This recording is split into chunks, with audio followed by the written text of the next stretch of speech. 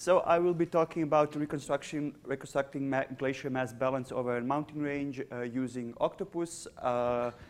This work has been developed during my PhD with Frederick and Yuri, and as I said, we are now on the surface on a smaller scale, both in space and in time. But our ice is in the past and it has melted. The glacial landscapes we observe today, they are a result, but also an indicator of past glaciations all over the world. With the recent development of new dating methods, the mapping methods, and the gathering of large amounts of data, these things inspire us to develop better and new approaches and techniques to use this data to try to gain better insight into past conditions on our planet. On the left, I'm showing you the LGM reconstruction, so the reconstruction of the ice during the last glacial maximum over New Zealand, of the South Island of New Zealand, the Southern Alps. And on the right, I'm showing you in red the outline of the ice extent over Patagonia during the LGM ice extent. Other authors have before also used ice extents to gain better information about the present conditions, present climate conditions, method like area accumulation ratio to reconstruct the equilibrium line altitude are widely used. People have used forward models as well, forcing them with present-day precipitation, present-day temperature, and then calibrating these fields with either pollen or other observation, and try to run the forward models and try to see how they fit, how these scenarios fit with the ice extents observed. This has inspired us as well. We will here present a method to reconstruct the mass balance rate, more precisely the point where it is zero, the equilibrium line altitude, as a spatially variable field, and we will do it over a mountain range. So our objective is to invert ice extent data to constrain past climate. For that, I'm using an ice flow model. So in that context, that means constraining the mass balance rate and how it varies in space, or even shorter. I will use the ice extent outlines to produce spatially variable maps of the ELA such as this, and ELA is the point where the mass balance rate is zero, and I will come to that in a second. Before I start talking about the inverse method, I want to talk about the forward model. We described our evolution of ice by solving the mass conservation equation. So on the left, we have the change of ice thickness in time, and on the right, we have the divergence of the fluxes and the mass balance rate, which is our forcing, and it's a parameter where we clump all the climate in one point to make it simple. We use, so our fluxes we solve, to have our fluxes we need to solve our velocities, and with velocities we solve by using a shallow ice approximation, which is the first order approximation of the ice flow, and we solve the equations using explicit finite differences on a staggered grid. So this is very relative, but I do relatively a lot of runs, and they take relatively long for me personally, but compared to everyone in the room, it's very short. But still, patience is limited, and we have implemented our codes on a GPU to get significant speedups of our calculations. We write our codes with CUDA-C, and to tackle the high diffusivities that happen on steep slopes using shallow ice approximation, we have included the flux limiter, and we have coupled the code with a flexure that has constant elastic thickness. We run our codes to the steady state. That means that the left-hand side of the equation equals zero. There is no more change of ice thickness in time. And now here on the right, you can see one of the outputs of our inverse model, our reconstruction of the ice thickness over the Alps during the LGM, and the color bar represents not elevation, but thickness of the ice. And if we go to steady state, the left-hand side of the equation is zero. If we have thickness, we can calculate our velocities, we can calculate our fluxes. So the thing that is unknown is our climate forcing, so our forcing parameter, our production term. And that is what I will focus on this talk. We approximate our production term as a linear function of the balance gradient beta, which represents on the graph the slope of the slope here. So it is the change of mass balance with altitude. It's a function of surface topography, so the combination of bedrock topography and the ice on it, so the surface of the ice. And it's a function of the equilibrium line altitude, which is the point, the altitude, where mass balance equals 0. And that is a crucial point for us, because then there are equations that connect this with changes in precipitation and changes in temperature. And that is the aim of our study, to try to reconstruct the elevations of the equilibrium line altitude. We use a cutoff value, a maximum accumulation rate, because as if somebody saw even on this Monday on the seminar here, it was shown for Tian Shan mass balance rate as it goes with altitude. It has a cutoff value after which there is no more increase in the accumulation rate. Please, if you can, try to remember these 3 parameters, beta, E, and C, because we will be constantly referring to them and compare our results in accordance with them. Now to show you a little sketch of how the inverse method works. From our observations, we have, we have mapped areas in the landscape where ice used to be during the last glacial maximum. So we have areas we know there was ice, and areas when we know there was no ice. We run our forward model. We try to prescribe a climate. We try to prescribe an equilibrium line altitude field. If we have an equilibrium line altitude field, we can calculate the mass balance rate, and we can solve our steady state solution and calculate the thickness of the ice. If we have the thickness of the ice, we have the ice extent. We miss, it happens, and we see that we are different, that we are way off than the observation we are trying to fit. And now what we do, our ice extent has gone too far, which means our accumulation zone is too large, which means we need to raise the ELA, reduce the accumulation zone, increase the ablation zone, and increase the zone of melting, because everything above the equilibrium line altitude is the accumulation zone where we gain mass of ice, and everything below the equilibrium line altitude is an area of a glacier where we melt, where our glacier loses mass. And so we need to raise the equilibrium line altitude, increase the ablation zone that melts our ice, and then we update the ELA field in the area where we have difference. And then, since that would not be a smooth solution, we assume a smooth solution, and we run this field through a diffusion equation, connect the equilibrium line field, and send it back into our forward model as a new input. We run our code again. So now we have missed somewhere. We have gone too far in some areas, so we need to raise the equilibrium line altitude here. But here, we are not reaching the observed ice extent. That means we need to increase the accumulation zone. We need to get more ice there. So we need to lower the ELA. We do this again in these areas that are only red and yellow.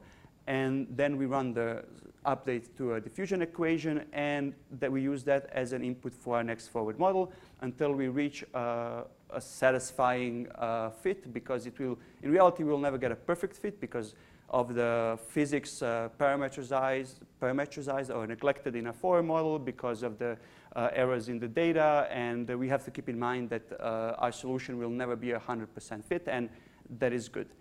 To now very shortly talk about the math, we defined our inverse problem. It's more of an optimization, as our error function G is the difference between the data and the output of our forward model, and the whole idea is to minimize our error function G. We define it as a 2-term function, as the first term is the difference between the output and the observation. And since this is an undetermined problem, the second, we tackle this by opposing a smooth solution. We use Tikhonov regularization, and the second part of the equation on the right side gives us a smooth solution. And I will not go deep into the math of this at all. More details you can find in the paper that we just finally got accepted, and there are more details on that and the whole mathematical reasons why when we use this we can minimize the cost function. But without boring you with math, I want to show you that this is relatively simple to implement. And it's a 5-step recipe, and I want to give it to you now. So we start with an initial guess for E. We run the forward model. We calculate our ice thicknesses. If we have our ice thicknesses, we have our ice extents. We compare them with data. We update our equilibrium line altitude field in the areas where we have differences, but with a constant factor. We just update it. And we regularize the problem by applying diffusion to the new equilibrium line field. And now we have a smooth field, and then new smooth field is now input for our next forward model run. One thing, the diffusion we apply it to a certain number of steps, and the number of steps of the diffusion we do tells us of how much we propagate the solution from the edge into the ice extent. Now I want to show you how it works on a synthetic test. So we choose a mountain that's pretty, and we choose an equilibrium line field, this is a synthetic test. We can do what we want. I chose an Eichhorst-Steinmetz function. And if we have an equilibrium line altitude field, we can calculate the mass balance rate, and then we can use this mass balance rate to calculate ice thickness. The outline of this ice thickness is our ice extent, and we will be using this as synthetic data for this test. Since I can do a reconstruction of the ice extent and of the equilibrium line altitude only where I have ice, I need to multiply the synthetic function with the mask of my ice extent that I'm trying to fit. So this is the solution I'm aiming for. I start with a bad guess because there's no reason why. We had a random noise to it to avoid imposing a spatial pattern because we don't want to impose a spatial pattern to the solution. We iterate, and we come close to something that makes sense.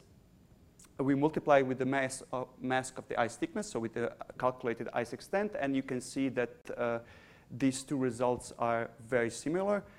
To show you how much, things have flipped now. I apologize, but it's the same thing, just upside down. This was our ice extent, and here you can see on the right the differences in meters between the synthetic and the synthetic imposed ELA and our reconstructions, and I'm quite happy with this fit. So now I have showed you that we can do a synthetic reconstruction on a synthetic test using ice extent, but it doesn't have to be so. We can, from this ice extent that has around 40,000 points, I have chosen 400 randomly, and I have chosen ice thickness points from the ice thickness result that I've shown you, and now I'm using that as data. And with the same inversion, we get our reconstruction. This is our result, and now this is a plot of our errors.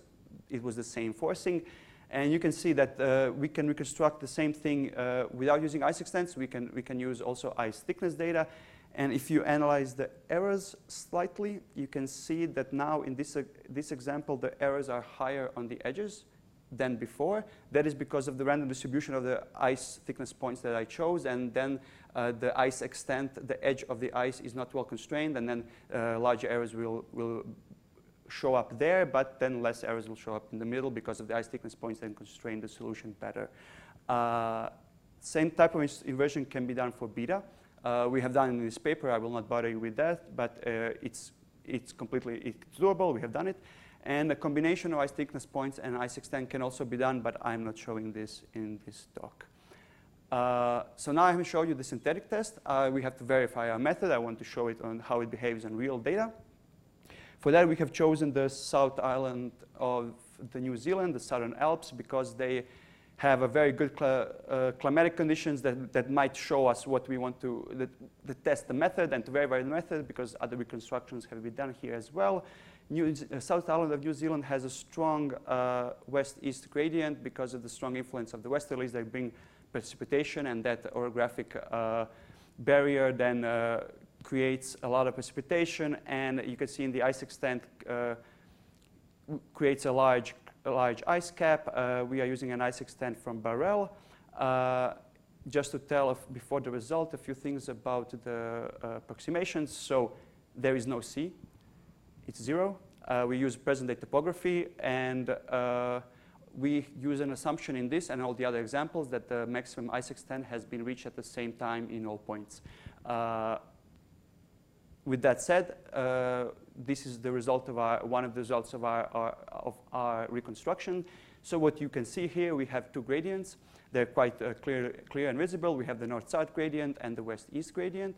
The north-south gradient corresponds to the change of latitude, and we believe it to be a temperature-driven gradient, while the west-east gradient is the influence of the westerlies, bringing the precipitation, increasing the accumulation zone, and then lowering the equilibrium line altitude in these areas. On the left, you can see the differences between the model our model output and observations. So in yellow, we have the surface areas where observations show there is ice, but our model has not reconstructed it. And in red, you can see areas where we have our model has ice, but there is no observations that confirm it. Personally, I'm happy with this fit, but I want to show you that I can do a better fit. So by tweaking a bit and calibrating the model parameters, we can get to an almost ideal fit. But what I would like to really stop and point out here, a better fit is not necessarily a better result, because we have to keep in mind when we do these inversions of the approximations we have made, of the ice extent not being reached at the same time, of the parameterizations of physical processes in a forward model, or neglecting some of them, and using present-day topography. So the result for this would be something like this. And so since we have, when you have one parameter that varies, then all the variations tend to be clumped into that parameter, and one has to be very careful how to interpret these results. And here we have our algorithm has created a series of local minima or maximum that don't really have physical explanation or physical background. So this is just a reminder that when we do these kind of inversions, we would have to be careful to keep in mind what kind of data we are fitting and with what kind of model we are fitting them, and be aware of the approximations we have made, because otherwise we can draw heavily or quite wrong conclusions. Now I want to show you my new work, and this is quite fresh, and it's not done yet, and I will show you just the preliminary results. There is,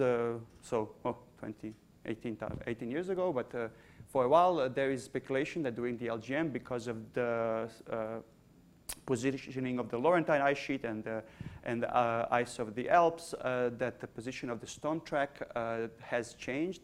And then instead the westerly winds, instead of bringing precipitation as they do now, they shifted south, and they brought moisture from the south.